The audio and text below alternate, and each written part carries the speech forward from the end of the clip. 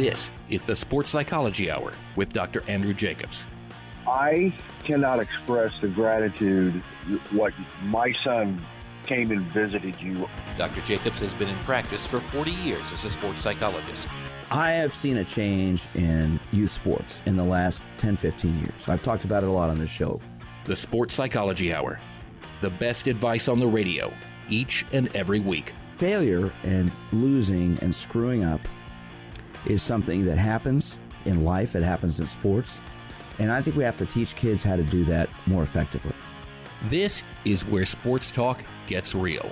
That word playing, it's gone from our society in a lot of ways with kids.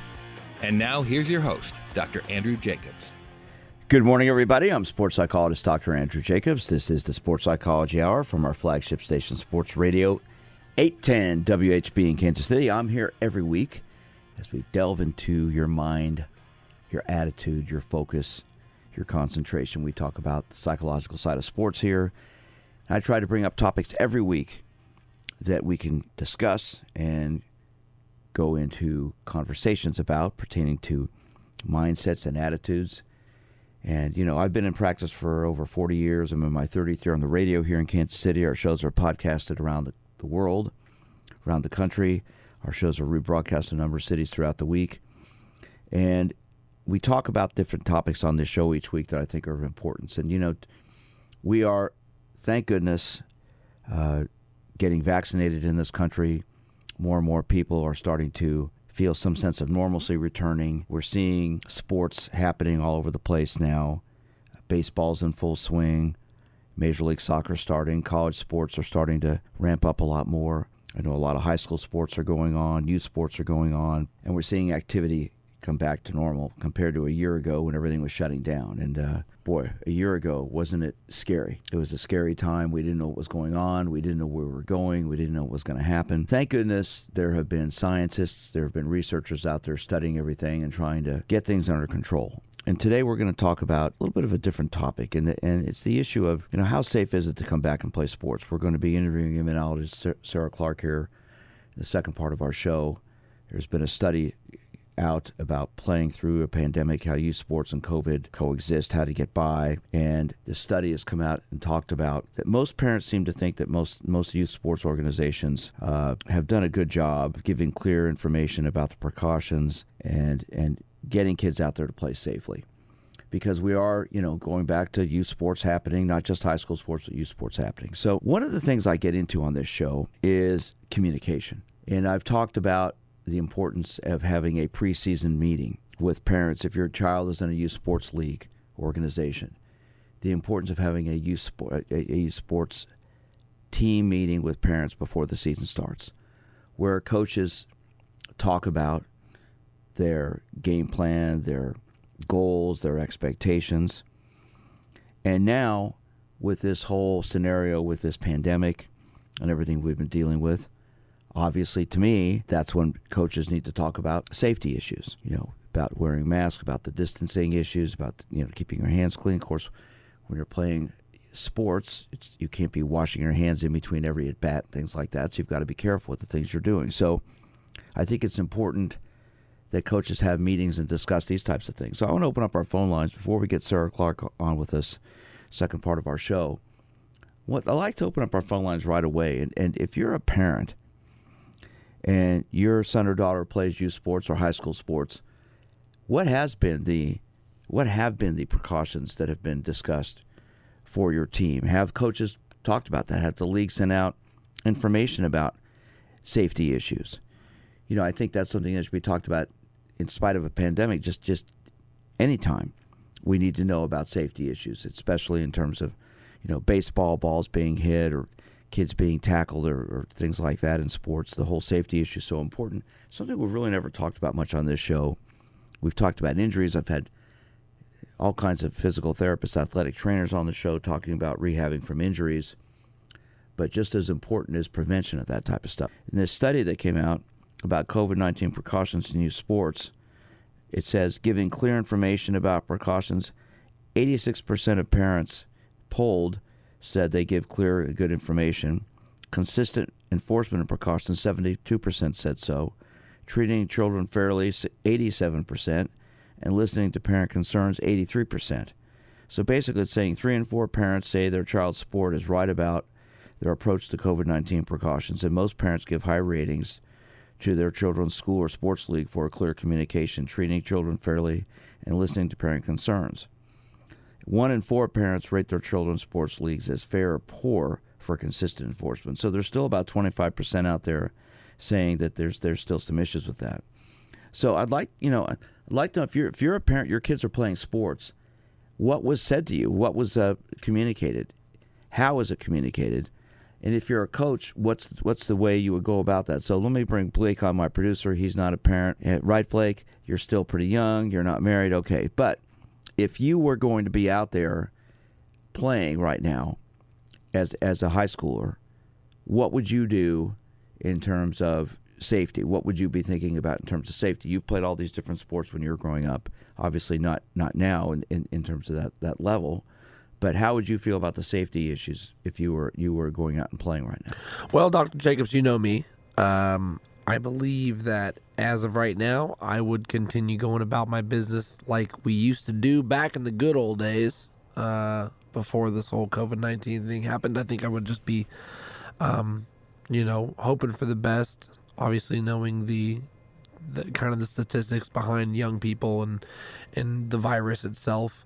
I personally would probably just be going out there doing what we normally would have done in the beginning. So I personally wouldn't. Now, I know that's obviously not, what is... There is obviously kids out there that wouldn't be doing that. So, and I don't know really how to give them the best advice because I wouldn't be doing that. But that doesn't mean I wouldn't tell them. So, in other words, what I'm asking you is, if they said you had to wear a mask, you wouldn't wear one if you're going out to practice. Obviously not in the field, but I've seen some Major League games where like Gerard Dyson of the Royals has got a mask on while he's out there. Yeah. I personally would not if I had the option. Now, if my coach came over and said, "Hey, everybody needs to do this" or "Everybody needs to do that," I would obviously. Well, you're a team player, Blake, so you would do what you're told to do. I would try to oblige. Again, like Gerard Dyson does go out there in the field and play with a mask on. Just coming from my point of view, because it's like, I would do like most people do. We see most guys not wear it, but I have seen people take extra precautions. But me personally, it kind of just comes down to what are the rules being told to us, and what are we giving leeway in, and so. Well, I think the key thing here is the communication, and that's we always talk about on this show. I've emphasized a lot the importance of communication with parents, from coaches and leagues, and so that's something we have to get into. We're going to come back from our break. We're going to be bringing Sarah Clark on. She's from the University of Michigan. She's an immunologist. She's done a lot of research with this about safety with sports. I'm sports psychologist Dr. Andrew Jacobs. This is the Sports Psychology Hour. This is the Sports Psychology Hour. Migraine is a devastating neurological disease that affects nearly 40 million adults and 20% of women in the U.S. It's an invisible disease that is highly misunderstood. In fact, a survey conducted by the National Headache Foundation and Biohaven Pharmaceuticals confirms that 93% of people who don't suffer from migraine fail to understand the severity of the disease. Whoopi Goldberg is an actress, comedian, and television personality best known for being in the elite group of entertainers who've won an Emmy, Grammy, Oscar, and Tony. She's lived with migraine for decades, trying many different treatments, but none of them provided relief from the pain until now. That's why she's partnered with Biohaven Pharmaceuticals to share her experience finding relief from migraine with Nurtec ODT, Rimegepant. For years, I've had to push through the pain of a migraine, as women most often do. So a lot of people don't understand what that means and the impact that it can have on a person's life. So I am thrilled to have found relief with Nurtec ODT, because with it, I no longer have the anxiety of another migraine day. Join Whoopi and share your migraine story with hashtag Nurtec ODT and learn more about Nurtec ODT at Nurtec.com. Nurtec ODT 75 milligram orally disintegrating tablets is a prescription medicine for the acute treatment of migraine in adults. Nurtec ODT is not indicated for the preventive treatment of migraine. Do not take if you are allergic to Nurtec ODT or any of its ingredients. The most common side effect was nausea in 2% of patients. Please visit Nurtec.com for full prescribing information, patient information, and important safety information. With a My Social Security account, you can request a replacement Social Security card, estimate your benefits, and more. Save time. Go online. Open a My Social Security account at ssa.gov/myaccount. Produced at U.S. taxpayer expense. Hey, Dad, how do airplanes fly? What's in this box? Can I touch this? Where does sand come from? Is this tree good for climbing? What happens if I mix these two things together? How are babies made? What does this thing do? Kids are curious about everything, including guns. Talking to them about gun safety in your home is a good first step, but you can do more. Always keep your guns locked, unloaded, and stored separately from ammunition. Storing your guns securely is the best way to prevent family fire, including unintentional shootings. For more information on safe gun storage and ways to keep your family safe, visit endfamilyfire.org. That's endfamilyfire.org. What do we keep in the attic? What's this thing called? Can I ride my bike backwards? Like I said, kids are curious. It's up to us to keep them safe. Brought to you by End Family Fire, Brady, and the Ad Council. 1 in 3 adults has prediabetes. 1 in 3. That means it could be you, your football buddy, your football buddy, or you, your best man, your worst man, you, your dog walker, your cat jogger. While 1 in 3 adults has prediabetes, with early diagnosis, prediabetes can be reversed. Take the risk test at doihaveprediabetes.org. That's doihaveprediabetes.org. Wait, did they just say 1 in 3 adults has prediabetes? That's 33.33333% of adults. That means it could be me, my boss, or my boss's boss, or me, my favorite sister, or my other sister. That's 7 members of my 21-person romantic book club. Wait, the 1 in 3 could be me, my karaoke partner Carol, or my karaoke enemy Jeff. I'm gonna take the risk test at doihaveprediabetes.org. Brought to you by the Ad Council and its Prediabetes Awareness Partners. This is the Sports Psychology Hour. Hello again, everyone. I am sports psychologist Dr. Andrew Jacobs. This is the Sports Psychology Hour. I'm here every week talking about the mental side of sports, and today we're talking about a little bit of a different topic. The issue of safety in sports, especially in youth sports, in light of the pandemic and everything that's been going on this past year. And there's been a lot of work done by researchers around the country, around the world actually, about obviously COVID-19 and safety and issues like that. And as sports is coming back, youth sports especially, is getting back into action, one of the issues that's been important is how safe is it? How safe is it for the kids to be out there playing? How safe is it for you as a parent to be sitting in the stands? And joining us now is Sarah Clark. She's an immunologist at the University of Michigan. She has a master's in public health. I want to thank you for joining us this morning, Sarah. How are you today? I'm doing great, and I think that you really are zeroing in on an important piece that is often overlooked, and that's the communication to, young athletes and their families about what are they supposed to be doing here. Well, let me ask you. So you did this study about parents and the safety issues. How did all this come about? So this study was part of our monthly CS Mott Children's Hospital National Poll on Children's Health Report. And, I come from a sports family myself. My kids played all sports growing up. And this is something that I've talked about frequently and have seen in the news. And it's so important that kids are able to stay connected with the activities they love. And for a lot of kids, that's sports. But people were just really struggling with how do we do this in the midst of the pandemic. And so what we wanted to ask in this study, we wanted to ask about the parent experience. What information were they receiving? How did they perceive that information? And then what actions were they taking along with that? So what did you find out that interested you, or maybe was something you didn't think was going to happen or weren't aware of was going on? Well, I put these study results into kind of three groups. One is the good, and you had mentioned before a really high proportion of parents said that they got clear communication about what I would call general COVID precautions, both for the players and for the families, and that's the masking, social distancing, things like that. So that actually was pretty good. Less good was guidance around testing.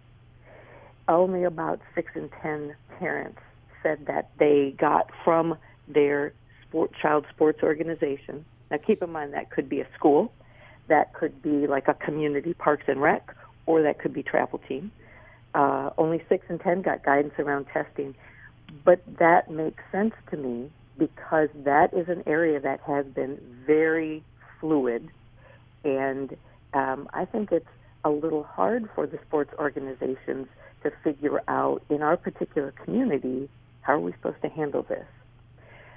So there's less guidance for parents and families around when kids are supposed to get tested and where to go. And then there's a third part that I call concerning, and that had to do with the communication from the sports organization around return to play if the child has a positive case of COVID. And what's concerning about that is we asked parents what they would do if their child had COVID during the season. And 40% of them said that they would just wait the number of days specified in the league guidance and then have the kid go back. And we don't like to see that because it doesn't bring in the child's health care provider. Maybe in the early days of COVID, when we all thought that this was just something that affected older people and folks with chronic diseases, but nowadays the new variants of COVID absolutely have more serious implications for youth. And so we don't want people simply saying, oh, it was 10 days, kid's fine to go back to sports. We really need to bring in the child's health professional there. So how is that going to happen? Because I know a lot of people, obviously there's a wide array of views on this whole scenario. Mm-hmm. How do we get, consistency and parents feeling like it's safe for their kids to be out there playing? What's the best way to go about doing that? Yeah, I think we have to acknowledge that the information has been changing. And frankly, the situation has been changing. Now we are in a kind of a new phase. Yeah, it's a very fluid situation constantly.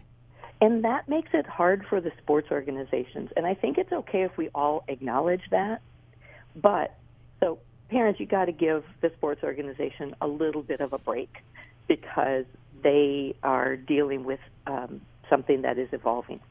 But schools, sports associations, travel teams, community parks and recs, they can't just make one guideline and say, okay, this is it, and we're good for the rest of the year. They have to go back and revisit. I wish that they would reach out to their local public health professionals. That works a little differently in each state, but often it can be the county or state. That can be really helpful and provide some resources of, okay, here's where we're at locally, and we would like people to kind of customize those recommendations based on what your local or state public health officials are telling. Sarah, let me ask this question. What's the biggest obstacle or barrier for sports organizations with this whole scenario? Because this is obviously a new situation. We've never really dealt with something like this before, where kids have to be careful, parents have to be careful about something like this. There's the whole injury issue we always talk about, or types of viruses, something like this. So what would you say to that? So we definitely want to recognize that, in particular, the new variants seem to be much more transmissible, and they certainly are affecting kids. So I think number one is make sure you carry the attitude that this potentially could affect kids. And we see these, they sometimes call them COVID long haulers, or individuals who, even after that first infection is done, continue to exhibit concerning symptoms. So we want to take it seriously. But the second thing that I think is a real challenge that I hear from a lot of folks that I talk with is there is often a desire to be fair, and by that meaning, well, we will have exactly the same policies for every sport. That's super hard. You guys were mentioning baseball a second ago. It's a different story for an outdoor sport like baseball or soccer compared to basketball or wrestling. And so I get that everybody wants to do the exact same thing for everyone. But in this case, it actually makes sense to think through what fits best with the way each sport is practiced and the way competition works. So I think be thoughtful is really a lesson that everybody can go along with. We're going to go to our break here. I'd love for you to stick with us and come back in our next segment. I want to talk about the issue of fear, because obviously that plays a key role here. I want to see what you've thought about that in terms of the studies you've done here with this, because we talk about fear. There are a lot of people afraid of getting sick. There are a lot of people afraid of catching the virus. A lot of people are afraid of following the rules. That plays a big role in this. In the studies that you've done, 25% of parents, aren't sure about the safety issues. I'm sports psychologist Dr. Andrew Jacobs. Sarah Clark is joining me. She's an immunologist from the University of Michigan. This is the Sports Psychology Hour. This is the Sports Psychology Hour.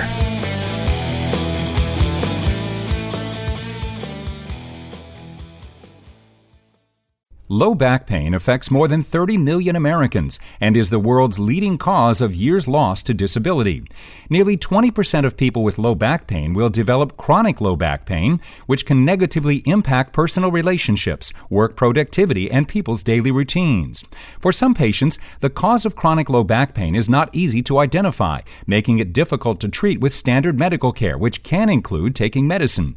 Dr. Alan Burton, Medical Director, Abbott's Neuromodulation Business, explains how Abbott is exploring treatment options for low back pain with its distinct clinical study. Unrelenting, severe, and constant low back pain can be difficult to manage, but Abbott's distinct clinical study is hoping to find answers for patients. The study compares spinal cord stimulation, Abbott's Burst DR stimulation, with typical approaches to help relieve pain, increase physical function, and improve emotional well-being for people living with severe and chronic low back pain. Burst DR stimulation works to reduce pain by altering the pain signals as they travel to the brain. Eligible participants include patients who have suffered with low back pain for more than 6 months, who have not had lumbar spine surgery, and are not able to have surgery. To see if you are eligible for Abbott's distinct study and to obtain more information on how to enroll, visit neurostudies.abbott.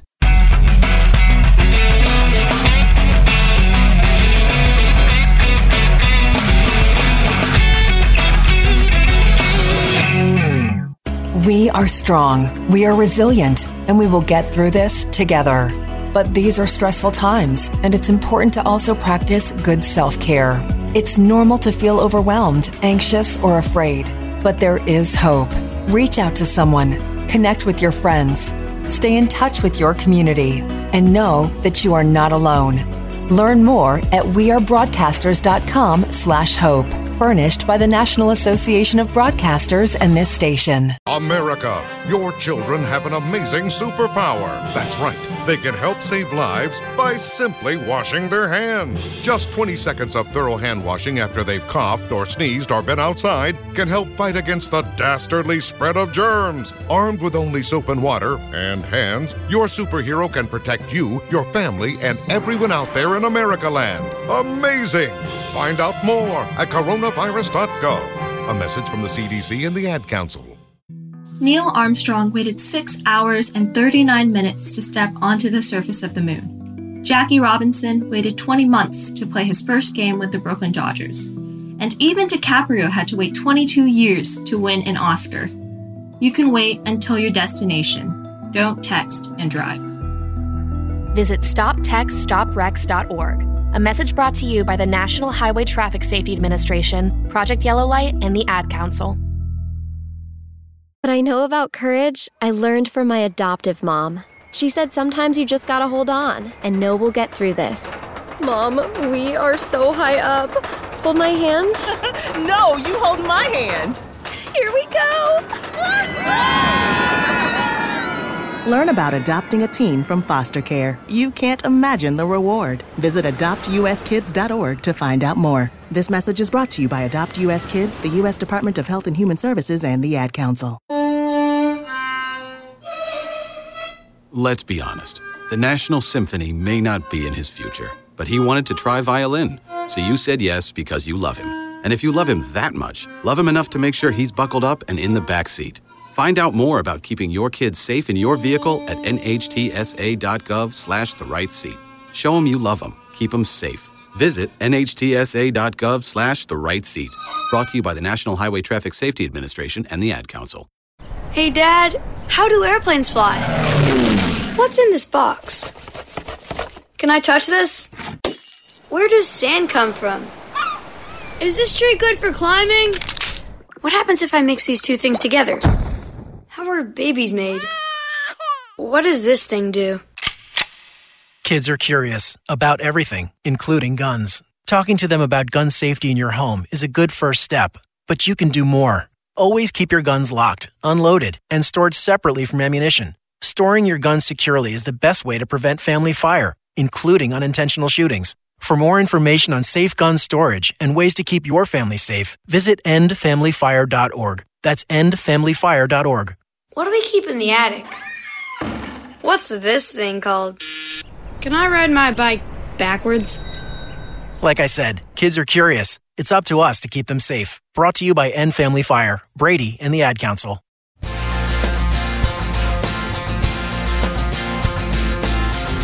This is the Sports Psychology Hour.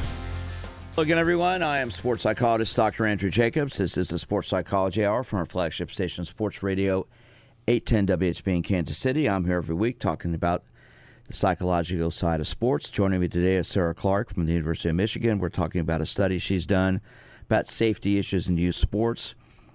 She found that 1 in 4 parents give their sports leagues low rankings for consistently enforcing safety guidelines. You know, as youth sports gets going again, there are outbreaks we're hearing amongst a lot of youth sports scenarios where they've had to shut down because of the COVID issue. So, Sarah, as I mentioned before we went to our break, the word fear. How much does that play a role here with parents and safety? And what about kids? I don't think kids are that afraid of it as much as parents are. I think that you're right. Kids have shown us that they are so adaptable in this. From being able to wear masks to, kind of rolling with a lot of things, a lot of the changes that this has brought. Although I think a lot of kids struggle with the virtual school. But there were 2 places here that we saw fear coming out in this study. The first was, we asked parents about fall and winter sports. So fall 2020 and winter 2021. Excuse me, when did you start doing this research?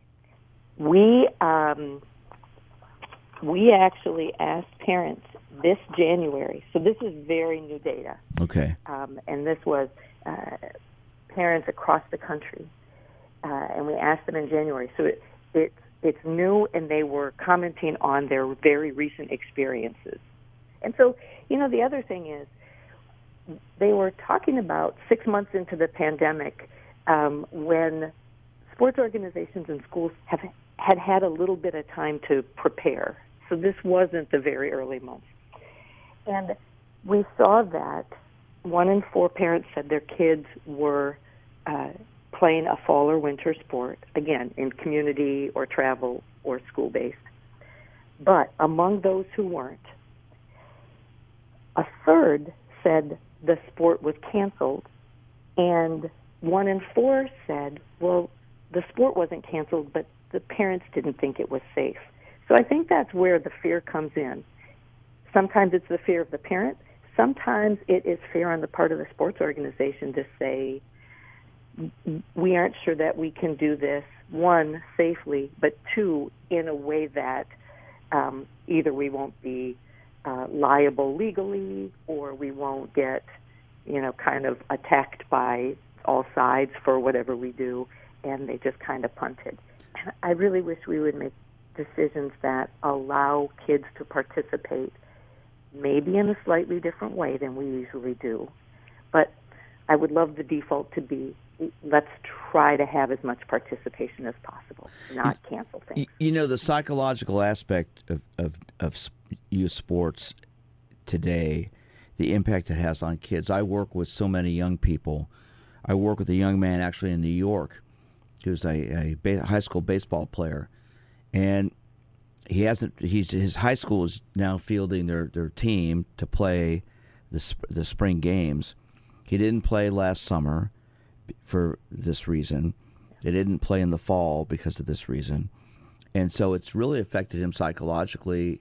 The anxiety has risen with him. He's stressed about it. His family's worried about it. Did you find that with a lot of people, that there's the impasse that we had has caused a lot of psychological damage for a lot of kids? We didn't address that in this particular study, but I know from talking with various people about this and other sports-related work that absolutely is going on.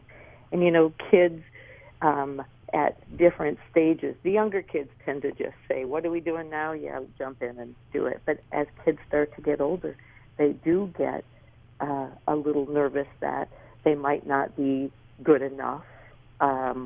Or sometimes we have just disrupted kids' social routines that we're losing the ability to say, hey, yeah, let's go out for baseball this year. Or let's try to be part of intramurals or whatever it is.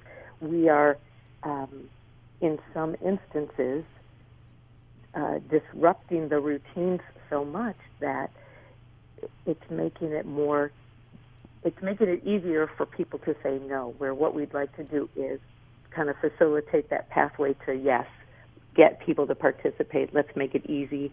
And part of this communication around COVID is let's make people feel it's safe. And sometimes that's going to be the youth themselves, and sometimes that's going to be parents. I do know there are many youth worried about getting COVID at school or through sports and bringing it back to a vulnerable family member. That's why this stage of the game where now the adults can be vaccinated is so important, because we shouldn't be putting that kind of burden on our kids, that they should be protecting the family. We just want them to be kids. The 25% of parents that question the safety issues, then how can that be addressed to allow them to become more comfortable with their kids getting back involved in sports and youth sports activities? I think that is a concerted effort through the schools, through the athletic associations, through Parks and Rec, saying, one, we are staying on top of the information and we're constantly adapting to what we hear. Two, we are watching the numbers. And three, give us a call. We'll work with you. We'll have a conversation about how we're doing things. We're happy to hear your suggestions. Just being really open. One of the things that I've heard so much during the pandemic is it's hard to get a hold of somebody. We hear that in the medical setting. We hear that in government services or social services. We've all seen the workplace being very disrupted. And I wonder if we just had a chance to reach some of these parents so somebody could have a conversation, hear their specific concerns, and say, all right, here's how we're addressing that. I wonder if we couldn't bring that 25% down quite a bit. What do you think the most important component of that's going to be? Just more communication from league organizers, administrators, coaches? I mean, how do you think that can be done better? I typically feel like coaches to parents is a great option, because you would want that to be a relationship. Sometimes the fear factor can get in the way of the kid even signing up for the team. So we might actually have to go at a higher level. So you would hope that that's athletic directors, that's representatives of the travel team or people at the city parks and rec office. Those folks need to be prepared with being able to explain what's our plan, what are you concerned about. The other thing that I don't feel like is communicated well is, well, how does it work if somebody on the team is exposed? To be able to explain that, well, we pause practice, they might not have to use the words contact tracing, because for some people that sounds really scary. But we talk through, well, who is that kid around, for how often, and do we need to have that kid sit out of practice for a certain number of days? Are there any other players on the team who had close enough contact that we're really worried about? Right. Just even talking with parents about, we do that. That's our plan. When we come back from this break, I'd like to finish up our show talking about where we go from here, Sarah, based on your research and what you found, how you feel we can deal with this in the future. I'm sports psychologist Dr. Andrew Jacobs. Joining me is Sarah Clark from the University of Michigan. She's an immunologist. We're talking about COVID-19 and safety precautions. This is the Sports Psychology Hour.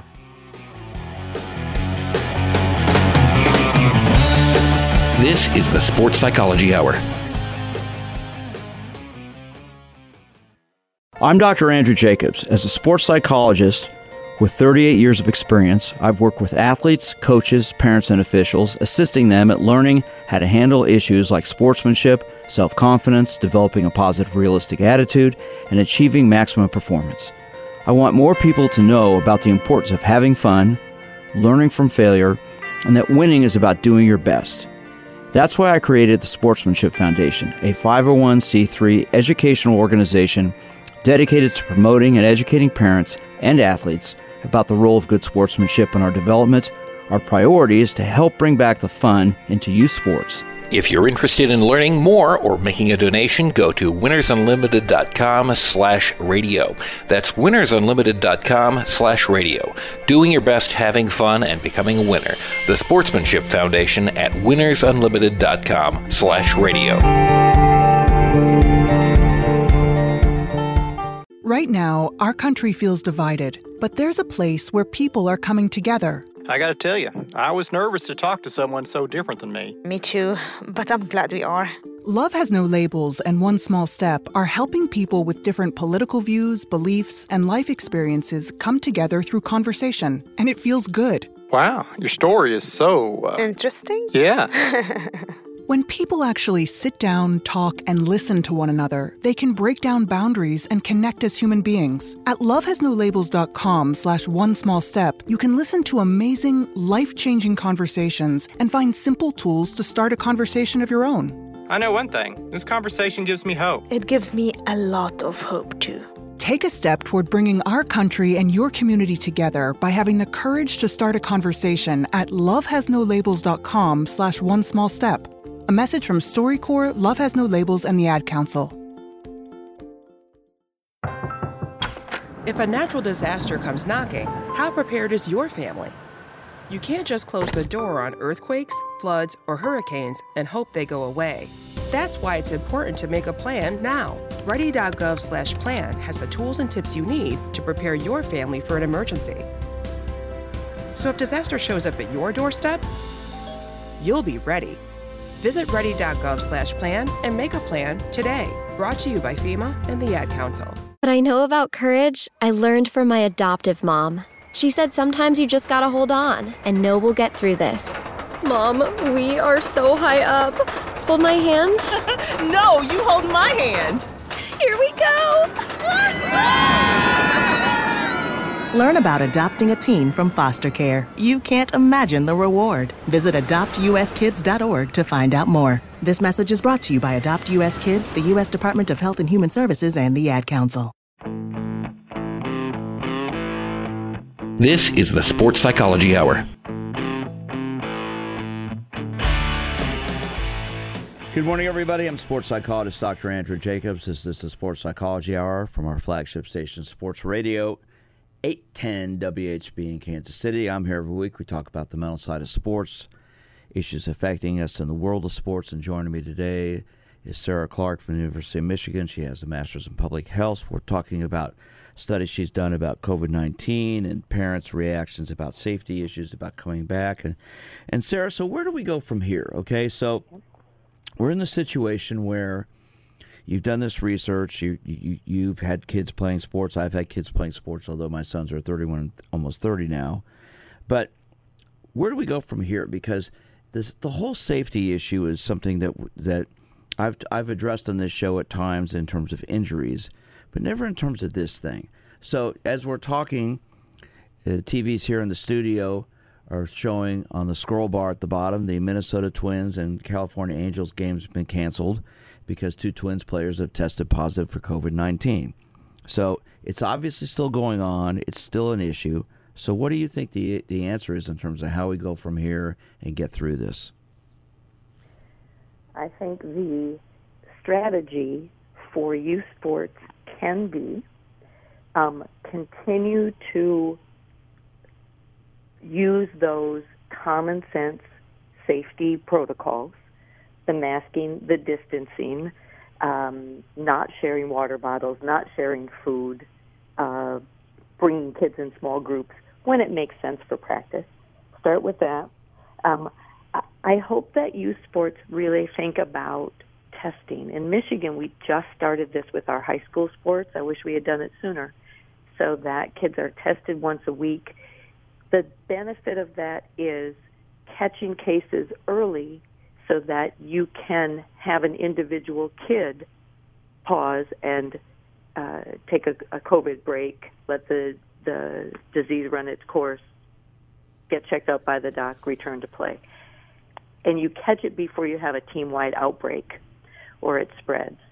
And I think that the combination of those two, if you've been doing good safety protocols, then you are hoping to prevent the spread of that one case to the rest of the team. That's why we want those two things together. Until the vaccine is available for kids of all ages, I think we will have to continue to do that. And if people are doing their best, we have testing and we're taking action when we see a positive test, then I think hopefully most kids and most families are comfortable moving ahead with youth sports. Is the importance of educating everybody really how we start with all this, just explaining to everyone why? Because we know there's a large group of people who aren't going to be vaccinated. They won't do it. They don't believe in it. And obviously, if you have a bunch of kids on a youth sports team, you might have some parents or families that don't want to do that. So when you've got that, how do we move on from that? What's the best way to handle that, you think? I think part of that communication is, vaccination is currently voluntary, and I am guessing it's going to stay that way. So we are going to have to continue with the safety protocols. And, again, testing, isolating the positive cases. And I really hope that youth sports don't get into a battle over vaccination, but really communicate it more as a part of this is how this is going to have to proceed when we have either all unvaccinated kids or a mixture of vaccinated and unvaccinated. This is just how it's going to have to proceed. The same way that colleges and professional leagues are doing the same thing. Do you think that obviously outdoor sports are safer than indoor sports because of the scenario being outside? Are you seeing a difference in terms of parents from the indoor sports versus the outdoor sports in terms of their feelings about being safer? I do think that because we collected our data in January, a good chunk of the country wasn't outside at that point in time, though we didn't really see huge regional differences in the parent attitudes. It would be interesting to ask these same questions in a few months when we've had the spring and the summer outdoor sports and see if parents felt like they felt more comfortable with their kids participating. You know, a big decision right now that's happening across the country is community, rec and education or parks and rec leagues. Are they going to operate for the summer? And I really hope that, again, we choose to facilitate participation.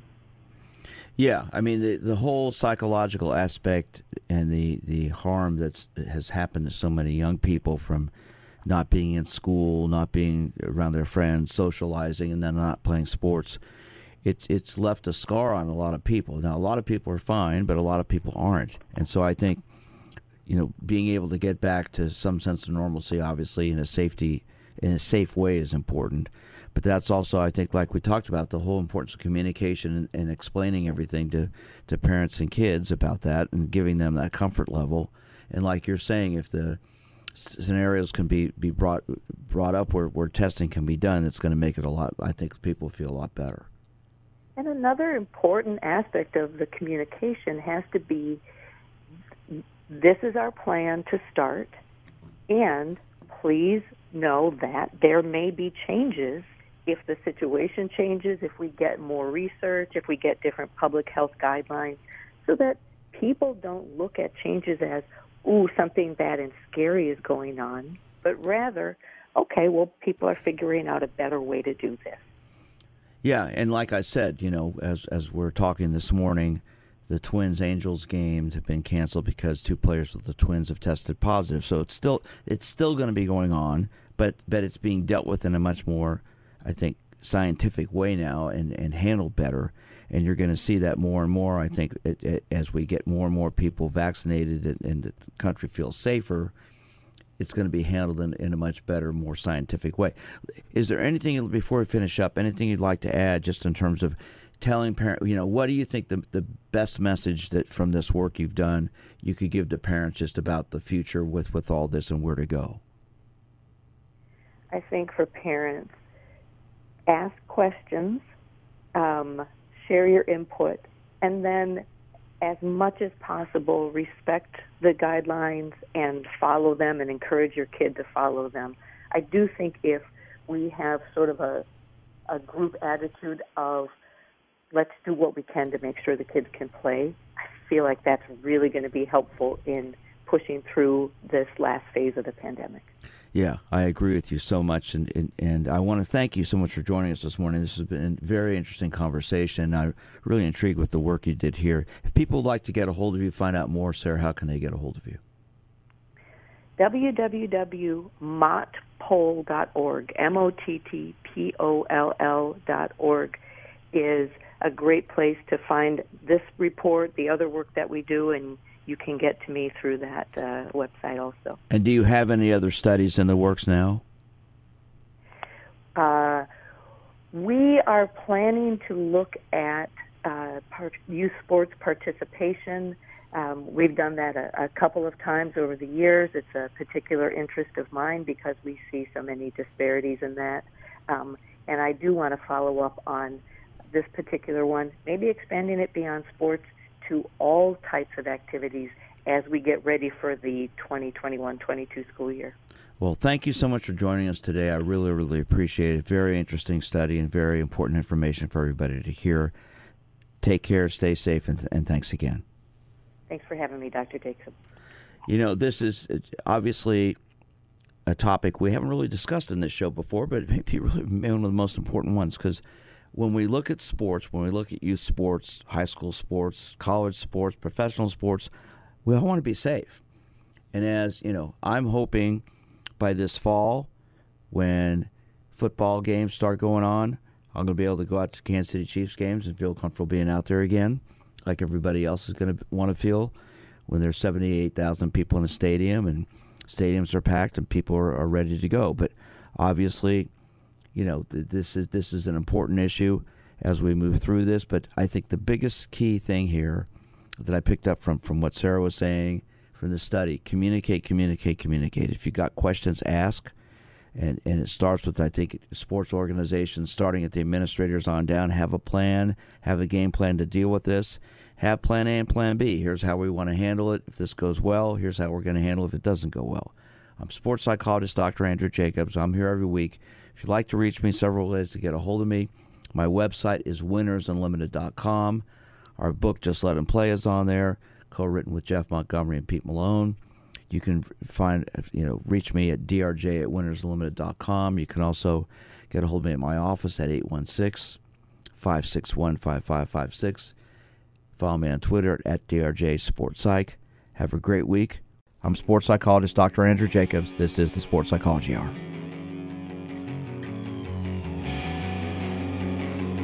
This is the Sports Psychology Hour.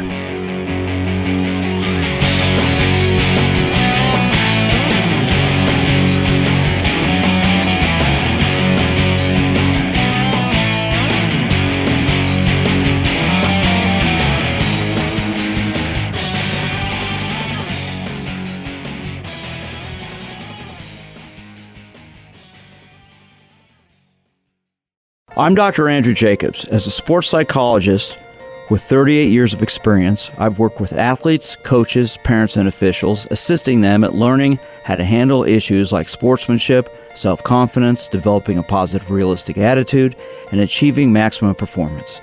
I want more people to know about the importance of having fun, learning from failure, and that winning is about doing your best. That's why I created the Sportsmanship Foundation, a 501c3 educational organization dedicated to promoting and educating parents and athletes about the role of good sportsmanship in our development. Our priority is to help bring back the fun into youth sports. If you're interested in learning more or making a donation, go to winnersunlimited.com/radio. That's winnersunlimited.com/radio. Doing your best, having fun, and becoming a winner. The Sportsmanship Foundation at winnersunlimited.com/radio.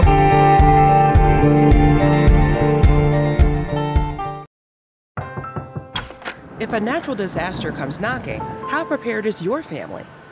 You can't just close the door on earthquakes, floods, or hurricanes and hope they go away. That's why it's important to make a plan now. Ready.gov/plan has the tools and tips you need to prepare your family for an emergency. So if disaster shows up at your doorstep, you'll be ready. Visit ready.gov/plan and make a plan today. Brought to you by FEMA and the Ad Council. America, your children have an amazing superpower. They can help save lives by not having play dates. That's right. By replacing get-togethers with virtual play dates and video chats, they can help slow the evil spread of germs. And if your superheroes do go outside, make sure they continue their superhero wing by staying 6 feet away from others to protect everyone in America land. Find out more at coronavirus.gov. A message from the CDC and the Ad Council. 1 in 3 adults has prediabetes. 1 in 3. That means it could be you, your football buddy, your football buddy, or you, your best man, your worst man, you, your dog walker, your cat jogger. While 1 in 3 adults has prediabetes, with early diagnosis, prediabetes can be reversed. Take the risk test at doihaveprediabetes.org. That's doihaveprediabetes.org. Wait, did they just say 1 in 3 adults has prediabetes? That's 33.33333% of adults. That means it could be me, my boss, or my boss's boss, or me, my favorite sister, or my other sister. That's 7 members of my 21-person romantic book club. Wait, the 1 in 3 could be me, my karaoke partner Carol, or my karaoke enemy Jeff. I'm gonna take the risk test at doihaveprediabetes.org. Brought to you by the Ad Council and its Prediabetes Awareness Partners.